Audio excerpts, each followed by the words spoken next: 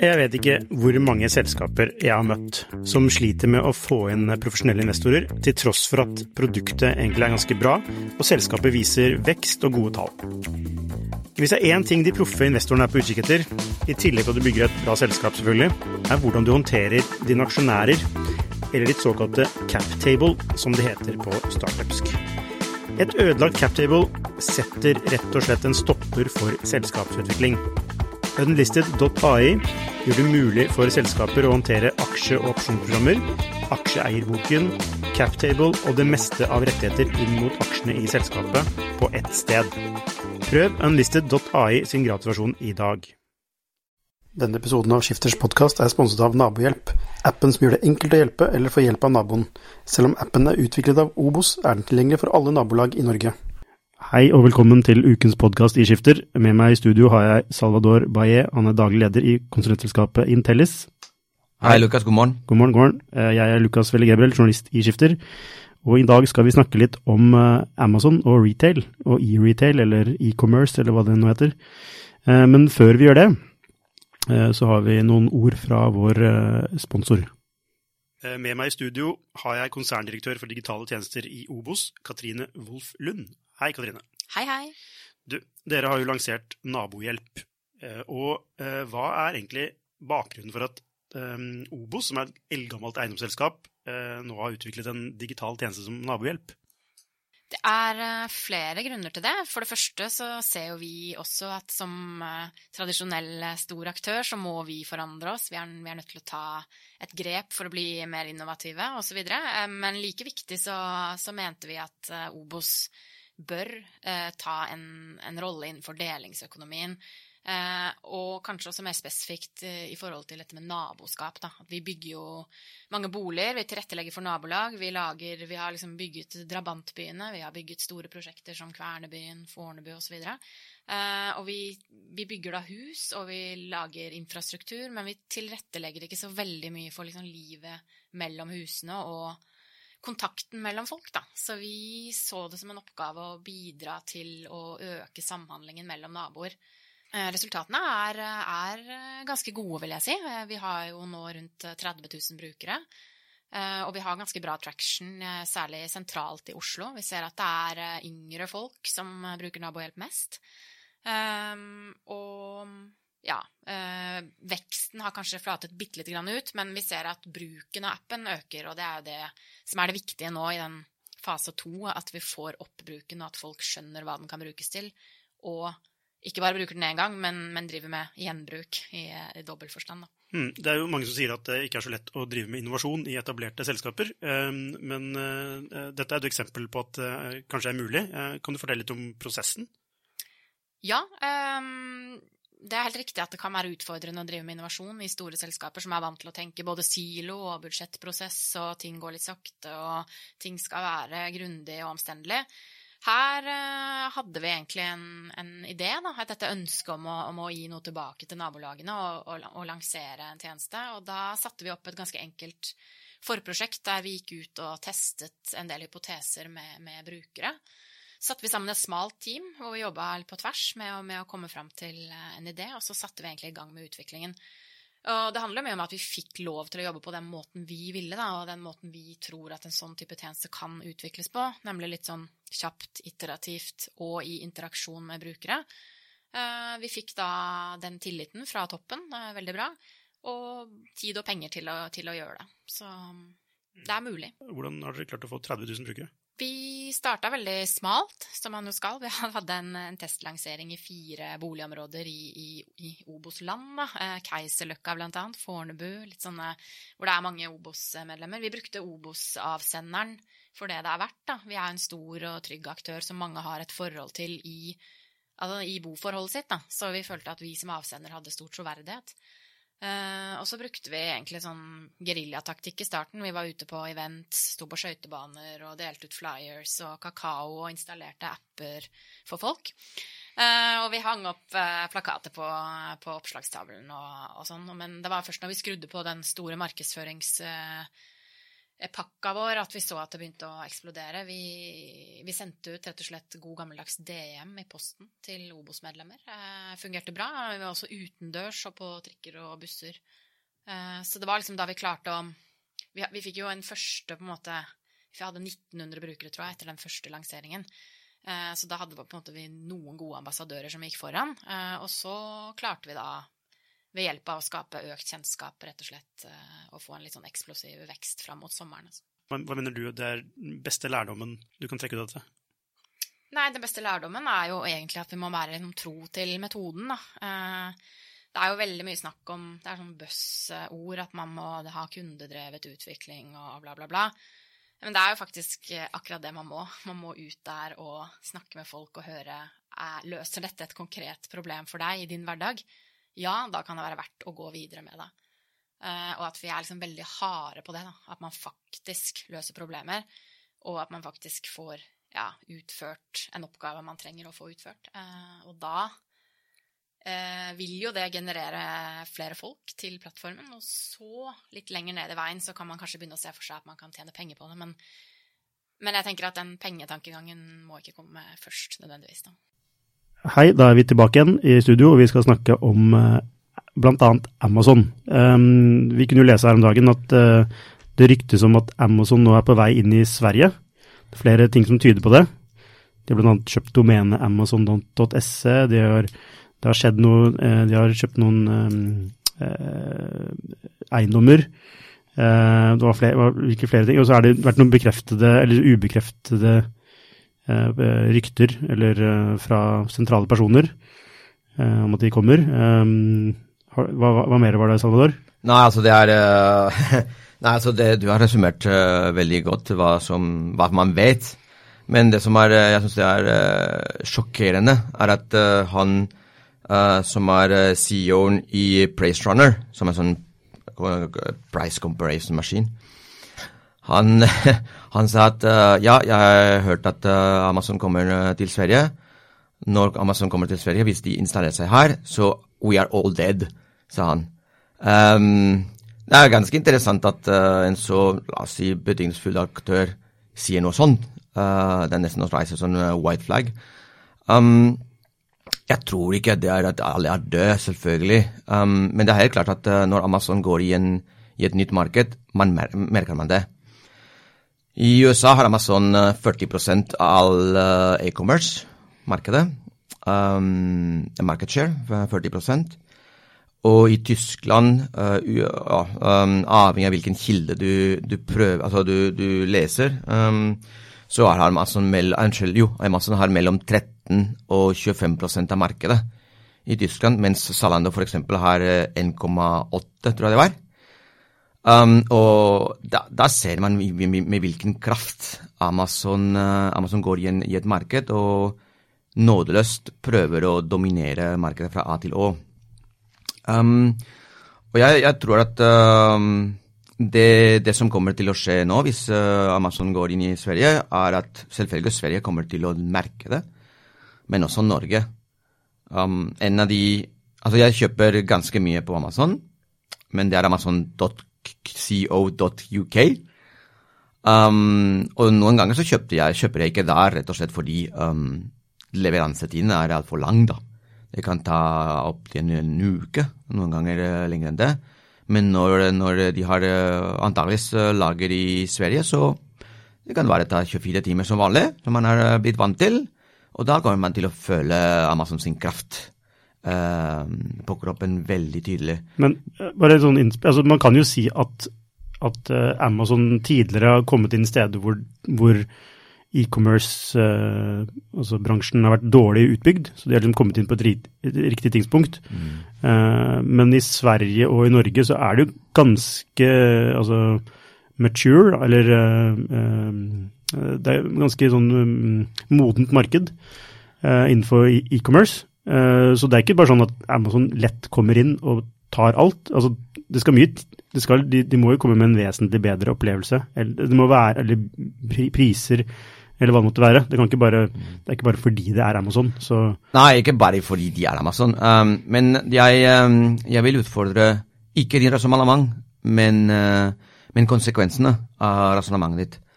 Du mener at land som Sverige og Norge er veldig modne når det kommer til e-commerce, og det er helt riktig.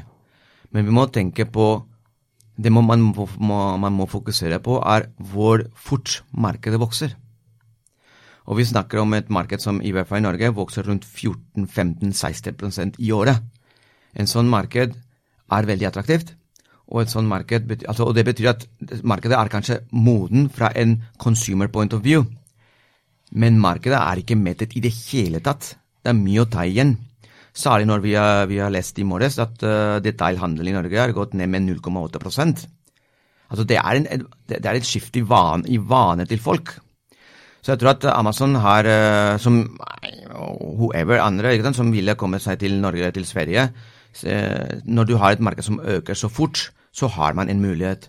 Og det som Amazon gjør er at de bøndler, altså Amazon er ikke Amazon e-commerce, de har andre tjenester som de bøndler med. For eksempel, vi har snakket mye om Prime, hvor du betaler, $99 er det i USA, i året, og da får du garantert en del tjenester, raskere levering for eksempel, og du har lavere pris på Amazon Video.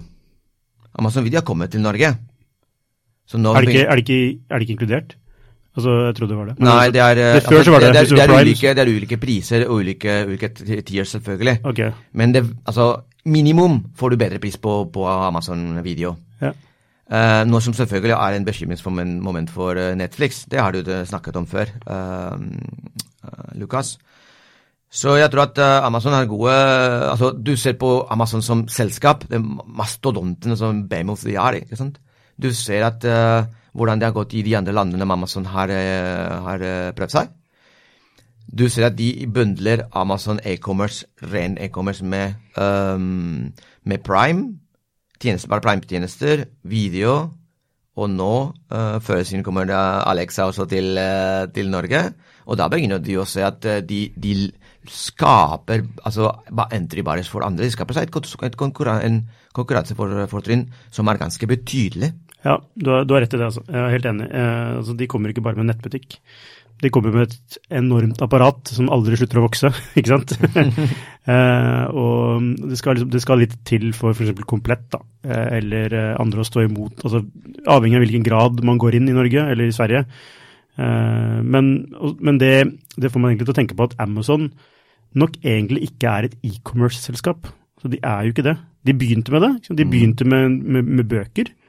Og det var et resonemang bak det også. Det var det Jeff Bezos kom frem til at det var det smarteste å begynne med. Ja. Altså han skulle ta alt, men vi begynner med det, fordi det er den samme varen. Det er et standardprodukt. Det er ikke noe du trenger å prøve å bytte, altså i motsetning til klær. De begynte med det, men de er jo ikke en e-commerce-butikk, eller en e-commerce-selskap. Altså det Amazon er, og der hvor for eksempel Komplett, da, eller Elkjøp, eller andre, altså kanskje definerer seg som et e-commerce-selskap, så definerer ikke Amazon seg som det. De definerer seg som noen som hele tiden vil sørge for at man har det man har tilgjengelig det man ønsker å ha. altså det er veldig kundefokusert, da. Og det handler ikke nødvendigvis om å selge deg varer, men det er om at kunden til enhver tid har tilgjengelig det man trenger for å leve videre. Det høres litt sånn rart ut, men ved å definere seg på den måten, så betyr det at man kan utvikle seg i mange forskjellige retninger, ikke sant? Innenfor AI, innenfor alt mulig rart. Og da blir det med en gang en mye større kraft da, i e-commerce-biten, som er bare en liten bit av det. Så nei, jeg synes Amazon er skummelt fra et norsk perspektiv. Så hvis jeg hadde vært en norsk nettbutikkeier, så hadde jeg vært veldig, veldig redd, selv om det kanskje ikke føles ut som at nei, de kommer ikke til å kunne spise oss. Altså det er så fjernt. Men det er noe med at Amazon, med den enorme makten de har, til å kunne få lavere priser på grunn av at de har store volum, kan levere et mye bedre tilbud, i hvert fall i bredden. Men så har du jo disse, altså det som kanskje kan stå imot Amazon sin makt, er jo disse nisjer da. Hvis du er veldig spesialisert, hvis du har egne produkter, noe som du ikke får andre steder, som er veldig kult for utvalgte grupper, så det noe som Amazon aldri kan klare å konkurrere på. Altså hvis du klarer å opprettholde en kundebase, en lojal kundebase. Så det både motsatsen da. Men en sånn general merchandise-butikk som selger ting du kan kjøpe, altså noen som selger ting som du kan finne i en prissøkemotor. Da sliter du. Altså, hva Amazon? Amazon Jeff Bezos. Det det som Apple var Steve Jobs. Altså, Amazon blitt et konglomerat. Og det som Amazon synes kan være en god mulighet til å diversifisere sin business, i alt som Jeff Bezos sier, hva han sier alltid, your margin is my opportunity, ikke sant? Det interessant nok, han går inn i bransjer som ikke har margin. Han bare tar seg og går under den marginen og rett og slett utkonkurrerer alle, ikke sant? Husk hva Amazon gjorde med Whole Foods. De kjøpte Whole Foods i USA, dagligvarebransjen, altså litt upscale, og de slashet priser 43% første dag. Fordi Amazon, som vi har sagt flere ganger, de ikke interessert i profit. De har fått carte blanche av deres aksjonærer, og Jeff Bezos kan essentially gjøre akkurat som han vil. Ja, Jeff Bezos sier jo at høye marginer tiltrekker seg konkurrenter. Ja, nettopp. Det interessant filosofi da, men uansett, det som interessant med Amazon what's next? Fordi når du ser hvordan Amazon ansetter folk nå, det ikke normalt, altså. Hva som ikke normalt? Fordi de ansetter mange. Altså de ansetter 50 000 nå, skulle du ikke? Nei, på en kvartal har de ansatt 159 000 flere mennesker. På et kvartal? På et kvartal. Oi. Ja, mange av dem var selvfølgelig folk fra Whole Foods. Ok, jeg skjønner. Og det var 91 000. Men du har fortsatt 68 000 som nye. Altså, hva neste steg for Amazon? Det gleder jeg meg til å se. For det skjer ting, og Jeff Bezos som vi har sagt, han rå. Men jeg tror Amazon vil jo at du skal handle alt på Amazon. Ja, alt på Amazon. Eller ikke nødvendigvis at du vil at du skal handle alt på Amazon, men at de vil ha en rolle i hver gang det skjer en transaksjon. Nettopp. Hver gang du trenger noe, går du først på Amazon. Nei, ja, eller at det kommer til deg direkte, ikke sant? Eller kommer til deg automatisk ved Amazon. Automatisk. Ikke sant? Gjennom assistenter eller gjennom whatnot, så skal du bare ha det du trenger til enhver tid. Helt riktig. Og det en helt annen holdning enn en nettbutikk som skal selge deg et produkt altså det to helt forskjellige verdener. Ja, det jo to forskjellige verdener, og det også noe for Google å si. Fordi i USA det var en betydelig andel, jeg husker ikke om det var 40% og sånn, men at når det kommer til produkter, så går folk i USA først til Amazon, ikke til Google. Så her ser vi The Battle of the Giants, ikke sant, på et helt annet nivå. Altså dette blir det utrolig, men jeg leste om dagen at Facebook, Amazon, Google og Apple til sammen tilsvarer Frankrikes bruttonasjonalprodukt nå, som syvende verden, altså den syvende største verden, altså økonomien i verden. Det ganske sterkt da. Så det altså poenget disse selskapene, som det jeg også leser at tacopris hater de hverandre, ikke sant? Så det egentlig bra, de prøver å bli de beste på alle områder, og de konkurrerer nådeløst mot hverandre, og man kan klage mye på dem, de veldig store, og de har brukt, hva kan jeg si, legale smutthull i loven for å sende sine penger til skattegunstige land. De har gjort det helt lovlig, det bare at politikerne nå har skjønt hva de har gjort, ikke sant? Men det ganske interessant hva som skjer i det området. Men tilbake til retail da. Så synes jeg at nei, det ikke det jeg synes, det noe som skjer. Altså at hva kommer til å skje med retail nå, fremover? Og med e-commerce, når Amazon kommer så sterk, når Google har også sine tjenester på produkter, jeg tror at det kommer til å skje en del ting. Og vi har lest, ikke minst, en ekspert som jeg ikke kjente fra før, men han sa noe som var ganske skummelt også, for de som i bransjen. Og han sa at av disse matvareleverandørene, så de som leverer disse matvarer på døra, at de kommer til å dø. Noen kommer til å dø. Fordi det som utrolig viktig i den markedet... Du tenker på Odd Kisholt? Du tenker sikkert på Odd Kisholt? Ja, nettopp. Ja, altså du leste den artikkelen sikkert også. Ja, altså jeg jo helt uenig med han, men unnskyld, bare fortsett. Ja, men poenget det et veldig han sa en del ting som jeg ikke var helt enig i, men poenget altså det som vi ser skjer i e-commerce nå, at noen aktører har tatt seg av den siste, the last mile, som man kaller i distribusjon, til sluttbrukeren. Og det i den last milen hvor der opp til 80% av alle kostnadene på distribusjon ligger. Og før var det du som forbruker som gikk til butikken og tok deg av den 80%, opp til 80%. Men nå det noen andre som gjør det, og det faktisk en forretningsmodell som veldig enkel å kopiere. Og når du ikke har entry barriers, så det veldig enkelt å gå på pris, og bruke pris som den eneste våpen, ikke sant? Men entry barriers, altså det er jo en kostnad da, med last mile.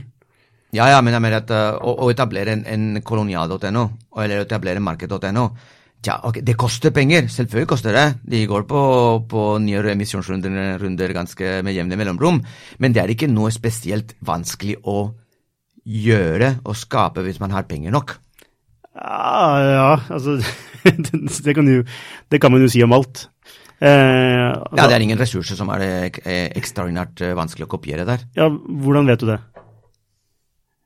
Ja, altså jeg ser at det finnes mange konkurrenter. Jeg ser at i USA det også vært mange sånne som har gått på trinnet. Jo, men altså... Så det ikke... Men ja. altså det jeg tenker på for jeg ser konsekvensen i hvert fall, og da tar jeg ikke en beslutning, men en konklusjon. Altså det ikke noe vanskelig å lage det ikke vanskelig å lage en nettbutikk som selger mat i seg selv, men det jo vanskelig å gjøre det og skalere det opp, ikke sant? Og det jo vanskelig å altså det jeg vet hva Kolonial gjør, de jobber veldig mye med maskinlæring på å effektivisere ruter, og altså det en del ting som gjør vanskelig å komme inn, ikke sant? Så det på en måte ikke sånn. Det ikke enkelt å gjøre det. Nei, altså, hvis de har etablert seg lenge, ikke sant? Og du prøver å komme med en newcomer, selvfølgelig det vanskelig. Og det derfor de prøver å vokse veldig fort. Nettopp. Altså, det som blir deres konkurransefortrinn etter hvert. Men de vokser fort. Altså, en ting antall brukere, en annen ting jo mengde data. Slik at de kan skape, altså de får et fortrinn i data, så de kan skape en mye bedre tjeneste, og de kan skape en mye mer effektiv tjeneste. Ikke sant? For dem det jo, så jobber de veldig mye med effektivisering av plukking, ikke sant? Hvordan det skal skje smartest og raskest mulig. De har algoritmer for rutene som man kjører, og liksom hva den smarteste ruten å kjøre, basert på trafikk, etc. På tidspunkt på dag. Altså det som de optimaliserer i alle ledd, da, som krevende hvis du ikke har data, ikke sant? Og hele tiden ha et forsprang. Men når det sagt, så mener jeg mener at det plass til flere. Det plass til flere, i det spacet. Helt klart. Du ser at hvor fort Kolonial.no vokser, og når den underliggende veksten på 14%, 16%, det klart at det finnes plass til flere. Det jeg prøver å si at det se på Amazon for eksempel, som hadde vært det mega-eksempelet. Altså, kostnadene knyttet til distribusjon øker dobbelt så fort enn omsetningen. Og det ingen som kan si at Amazon ikke har data. Altså, det et veldig tøft område å konkurrere på, akkurat fordi du prøver å absorbere en kostnad som vanligvis de forbrukerne har tatt på seg, og du i konkurranse mot noen andre som prøver å gjøre akkurat det samme, og det presser prisene ned, slik at på hvilket tidspunkt og det begrenser hvor dyr din tjeneste kan være. Ja, altså Amazon har jo ikke noen marginalkostnader på sine altså i praksis ikke da. Så marginalkostnaden jo lik null, ikke sant? Å tilby Prime, ikke Prime, men Amazon Video da. Ja, Amazon Video har ingen... Ikke sant? Ikke sant? Det en del cloud-tjenester som, altså det ting de kan bare tilby, som ikke koster dem noe særlig, men som gir enormt verdi. Og det jo det som blir vanskelig for altså Komplett eller Jeg vet ikke hvilke nettbutikker du har i Norge som store? Er de komplett? Ja, sikkert flere andre, men jeg tenker, jo, du har Elkjøp, sine butikker. Ja, men har du er det noen rene nettbutikkaktører som norske? Som store? Vet du hva? Du har jo masse sånne nisjer, da, fjellsport. Nå skal jeg fortelle deg noe, som nå tenker jeg på, og som, jeg vet ikke, det kanskje tragisk, men jeg husker ikke. Du stiller meg det spørsmålet, og jeg husker ikke. For jeg går på nettet, enten går jeg på Amazon, det husker jeg. Jeg kan kanskje gå på komplett, men det prisjakt. Ja, det prisjakt. Ikke sant? Altså, og det sier mye om i hvilken tilstand egentlig retail-bransjen er. Og det derfor jeg også tror at her trenger man andre nye forretningsmodeller. Også, jeg tror også at Kolonial og disse andre matleveringsselskap, kan vi kalle dem, de kommer også til å endre forretningsmodellen sin. Jeg tror at det mulig at de allerede gjør det, men jeg tror vi kommer til å se et skifte der vi kommer til å se mye mer sponsored recommendations. Ikke sant? I stedet for bare recommendations. Dette din nabo har kjøpt dette. Din nabo har kjøpt dette, og så har noen betalt oss for at vi skal anbefale dette også. Vi kommer til å se mer og mer av det. Altså det samme veien som Google egentlig gått med sine resultater, søkeresultater. Og det derfor jeg også insisterer at det forretningsmodellen som det nå med å levere varer hjem, det vanskelig. Instacart, som kanskje gullkalven når det kommer til sånne tjenester, startet i San Francisco, tror jeg, i mange steder i USA nå. Altså, sjefen sa at nå, de har rett og slett, vet du hva de gjør nå for å tjene penger? Nei, det vet jeg ikke. Reklame. Ja. De har en webside, de har eyeballs, og de har satset på reklame. Og sjefen der har sagt, reklame for oss å tjene eller ikke tjene penger. Altså, du har en sånn svensk tjeneste, nå husker jeg ikke hva den heter, men som lager et slags sånn kjøpesenter for matbutikker på nett. Altså virtuelle kjøpesenter? Ja, for matbutikk på nett, liksom, ja. Så du kan gå inn på nett på deres nettside, så kan du handle fra alle matbutikker da. Ja. Og det gratis for den matbutikken å være på tjenesten, ja. Men det de tjener penger på jo annonser eller data som de kan bruke til å... Ja, nettopp. Og jeg tror at det der, vi kommer til å se en konsolidering på mange, mange måter, ikke sant? Akkurat fordi, sorry at jeg insisterer, men å absorbere 80% av distribusjonskostnadene, det med en historikk som tilsier at konkurrentene kommer, og at prisene blir presset, det ikke en enkel game. Og vi kommer til å se en del ting som skjer der. Og jeg savner en ting, Lukas. Jeg savner en god segmentering. Når de har så mye data. Hvorfor tilbyr alle det samme? Det finnes alltid Men Amazon gjør jo ikke det. Altså, de ganske gode på personalisering på Amazon. Ja, personalisering, men for eksempel... Du får jo mail, jeg får stadig mailer med bøker som kan være interessant. Jo, det riktig. Men jeg mener at det finnes upskill-produkter, downskill-produkter. Det finnes sikkert folk som vil bli mer pumpet. Jeg tror at retail må finne ut egentlig med alle disse datene som nå noen av dem samler inn. De må finne virkelig hvilken kunde de egentlig vil gå for. Og kanskje kan de personalisere, ikke hver for en, men har en bedre segment enn å vite akkurat den segmentet. La oss si white male mellom 35 og 45, ikke sant, som bor alene et eller annet sted, i sånn skilt og whatever. De vil ha dette, de opptatt av kvalitet, vi spesialiserer oss, og tilbyr dette, ikke sant? Akkurat dette til dem. Jeg tror at... Jeg er helt enig. Hvorfor alt det samme til alle? Ja, og det har jo ikke vært noen grunn... vi tenker jo ikke stort i Norge. Vi tenker jo ikke stort nok, ikke sant? Det har du sagt flere ganger, det helt riktig. Ja, så det blir bare sånn, ok, vi kan selge noe på nett, ok, da gjør vi det. og så tjener vi penger på det, liksom, og så fortsetter det sånn, inntil det kommer noen som gjør noe annet, ok, da må vi gjøre det også, ikke sant? Ja. Og så må vi gjøre det. Og det bare veldig ekstremt reaktivt, da, i stedet for å være proaktiv og tenke, det som skjer nå jo at hvis Amazon kommer til Sverige da, eller til Norge, så det jo, det er som Champions League kommer til tippeligaen, eller det er som Real Madrid da, plutselig skal begynne å spille i... Barcelona da. Ja, si Barcelona. Ja, du jo fra Barcelona. La oss si Barcelona plutselig skal begynne å spille i norsk tippeliga. Ja. Hva skjer da, liksom? Da er we all dead. Nei, jo, men det er litt det som skjer. Ja. Og jeg lurer på hva kan man gjøre? Altså, de har et så sinnssykt forsprang. Hva kan man gjøre? Ja, men du vet... De kommer til å presse priser. Det som altså nordmenn elsker jo lave priser. Altså, det er derfor de drar til Sverige. Og hva kommer til å skje med svenskegrensen? Handel? Ja, det kommer jo til å... Men dette med retail har så mange implikasjoner, Lukas. Altså, det som er interessant her, er at retail har tradisjonelt har retail vært den inngangsdøra til arbeidsmarkedet for de ufaglærte. En av dem i hvert fall. En viktig en. Jeg jobbet på Rimi. Ja. Ikke sant? Og vi har og hørt... McDonald's. Det er ikke retail da. Nei, men Rimi er det.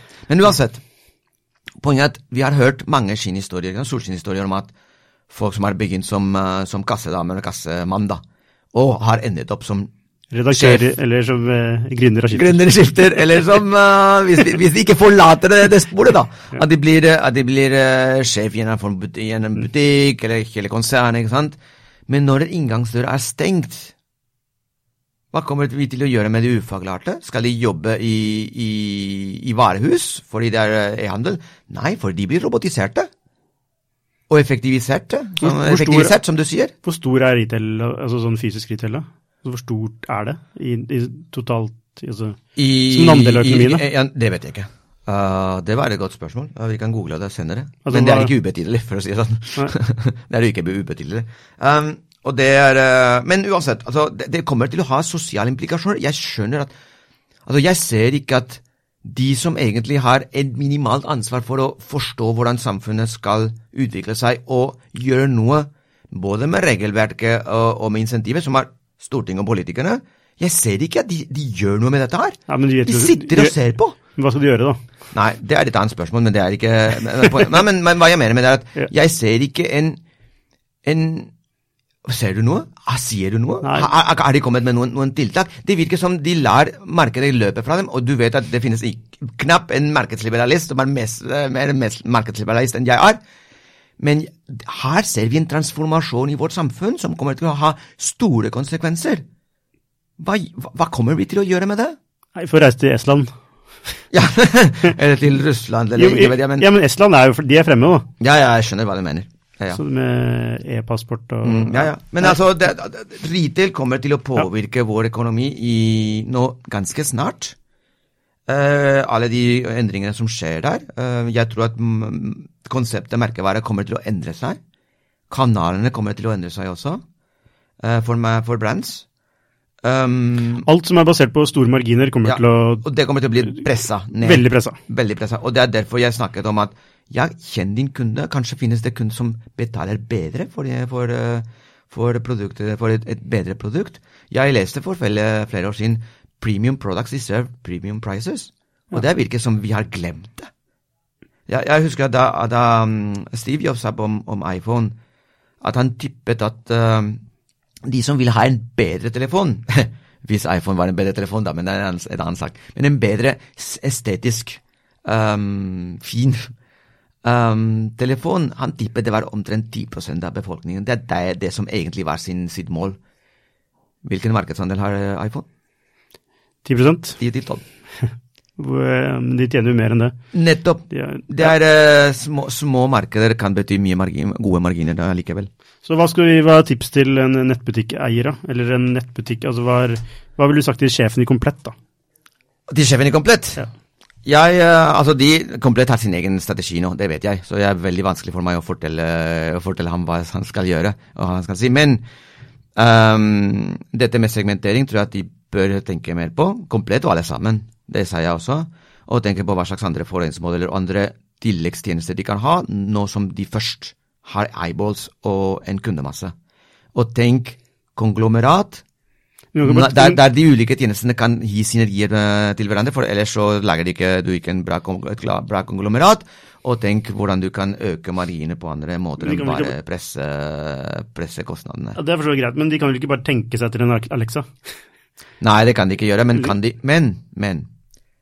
de være deres kan de være samarbeidspartner for Amazon og Alexa? Se hva som IKEA har gjort i samarbeid med Amazon. Ja. Hvorfor det? Det er ikke bekreftet. Det er ikke bekreftet, er det? Nei, men det virker som det går den veien. De skal selge IKEA-møbler på Amazon. Ja. Hvorfor det? Fordi IKEA vet at den 80% er dyr, og IKEA vil tjene penger. Så de overlater den dirty job til den som egentlig kan gjøre det meste ut av det. Ja. Og IKEA er såpass stor og sterk brand at de ikke bryr seg om det er noen andre som posisjonerer seg mellom dem og mellom IKEA og sluttbrukeren. Brand kommer fortsatt til å ha en rolle, men hvordan brandet kommer til å hva kan jeg si, feste seg til oss forbrukere, da må de begynne å tenke nytt. Også reklamebyråer og mediebyråer. Ja, altså men du har rett i noe. Altså, Amazon er jo en plattform, ikke sant? Det er ikke bare en altså de åpner jo for andre aktører, både konkurrenter kan selge tingene sine på Amazon, og det er jo mange aktører som kun har Amazon som Amazon er nettbutikken deres, og produktene deres selges kun på Amazon, ikke engang på deres egen nettside. Ja. Så ja, du er inne på noe der, altså at man kan være en del av det, altså at man... Komplett eller andre kunne hatt sin egen skill på Alexa, kjøre skikkelig brandbuilding, slik at når jeg sier til Alexa at jeg vil ha noen, en TV-apparat, så starter jeg skill til Komplett. Hva slags TV får du da? Det er en TV som Komplett vil selge til meg, men er vi tilbake til recommendations versus brandbuilding eller reklame, ikke sant? Og betalt, hva kalte jeg det? Betalte recommendations, betalte anbefalinger. Vi går den veien, vi kan ikke gå en annen vei enn den. Nei, jeg tror du har rett i det. Og jeg tror e-commerce-feltet kommer til å bli ganske utfordret med aktører som Amazon, i den grad Amazon og disse aktørene bruker makten sin, slik de kan, altså potensielt kan, så vil det bli ganske tøft, tror jeg. Og man må ta det valget om man skal være med, eller satse på egen hånd. Ja, og da vil jeg si at det som sjefen i, hva var det selskapet igjen? Price Runner sa i Amazon comes, so are we all dead? Jeg tror ikke på det, men er du plain vanilla? Da er du død. Ja. Det er det jeg tror. Ja, det tror jeg også. Så du må være red wine sorbet.